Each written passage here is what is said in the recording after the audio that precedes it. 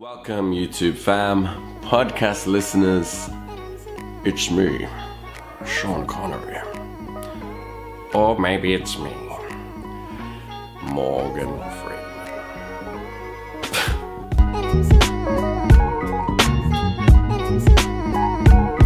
Greetings, Chris here. I hope you can forgive the husky voice. Just got over a massive case of man flu. Hasn't he just got a cold? For God's sake, woman, he's a man. He's got a man cold. But as promised, this is part 2 to the last video on verbal escalation. Today, we're gonna talk about physical escalation. The reason you need physical escalation is it keeps a date man to woman and stops you from falling into that overly platonic, chitty chat, boring date. If you haven't seen yesterday's video, check it out now. Watch it first. This is a linear model. Verbal comes before physical. Now, as I've said before, sometimes it's normal for physical to come first. Sometimes you meet a girl, it's just on, she's got her hands all over you. You don't need to start from square one. But for your average date where you haven't known each other long, okay, let's assume she's not an info, you need to start from square one. Verbal, physical. Now, there is more than one way to skin a cat, but I'm just gonna tell you what I do, and I'm gonna tell you the way I do it, because for me that brings the best results. By that I mean, for a day 2 or a first date, I find that it's better to have 2 locations. One for the verbal escalation and then one for the physical escalation. Now, this might seem a bit black and white, and sure, some locations are set out in a certain way where you can move around in them. You can do verbal in one place and physical in the other. But this is just how I do it. Let's take out the guesswork so you can just try it like this. Now, the idea behind the 2 locations and the 2 venues, which you might have heard somewhere else before, is something, I'm not sure of the official name, but it's basically the effect of having as many backgrounds behind your face as possible. This can give off the effect that you're actually going on many dates within one date because you're in different places together. It aids in building rapport, building trust a lot quicker.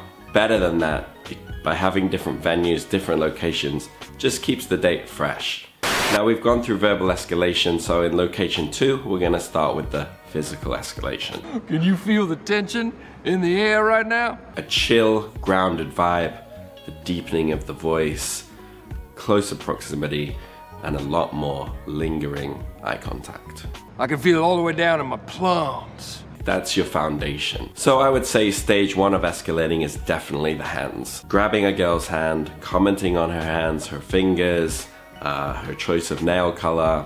You could do palm reading, look at any rings she's wearing, bracelets, ask for the story behind that. If you're wearing rings or bracelets, you should definitely have a story. If there are any tattoos on the hands, any excuse, something you can talk about while you're touching, holding hands. That's stage 1. The next point of escalation is you can ask about tattoos. Obviously, sometimes this is not going to be a thing, but if it is, you want to see tattoos. Again, you want to talk about symbolism. What does a tattoo mean? Why did you get it? When did you get it? Do you regret it? What are the stories behind that?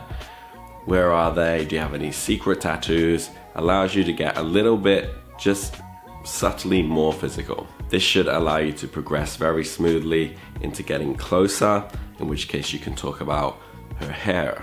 Of course, when you reach in for her hair, it allows you to get into a little bit closer. You can brush on the face, you can make comments like your hair smells good, talk about the color, how long have you had your hair before, have you had it down to here, have you had it down to here. And if you're doing this correctly, there should be a lot of close face-to-face communication.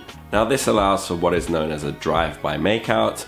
You're brushing on the face, you're talking very close, you go in and talk in her ear, you pull out, you look at her, eyes, mouth, you're looking at her.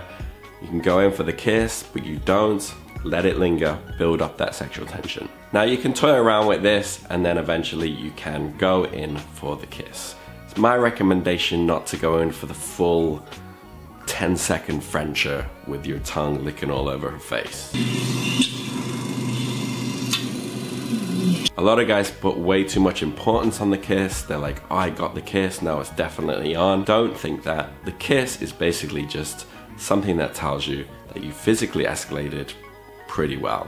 Remember that the ultimate goal is not just to kiss a girl. Or maybe it is, I don't know. Generally the goal is to get her home, I would hope. So remember, physical, verbal, try split it up into 2 venues. Think about that background effect. This is a lot better to control what is happening in the date. You're not putting out all on the line by going for that lunging 10-second Frencher at the end of the date under the porch light. So, on your next date, try it out. If you have any more questions, hit me up or drop it in the comments. Get it down smooth and drop a like if you found value in this. Subscribe if you haven't, and I'll see you again very soon, or once this voice clears up. See ya.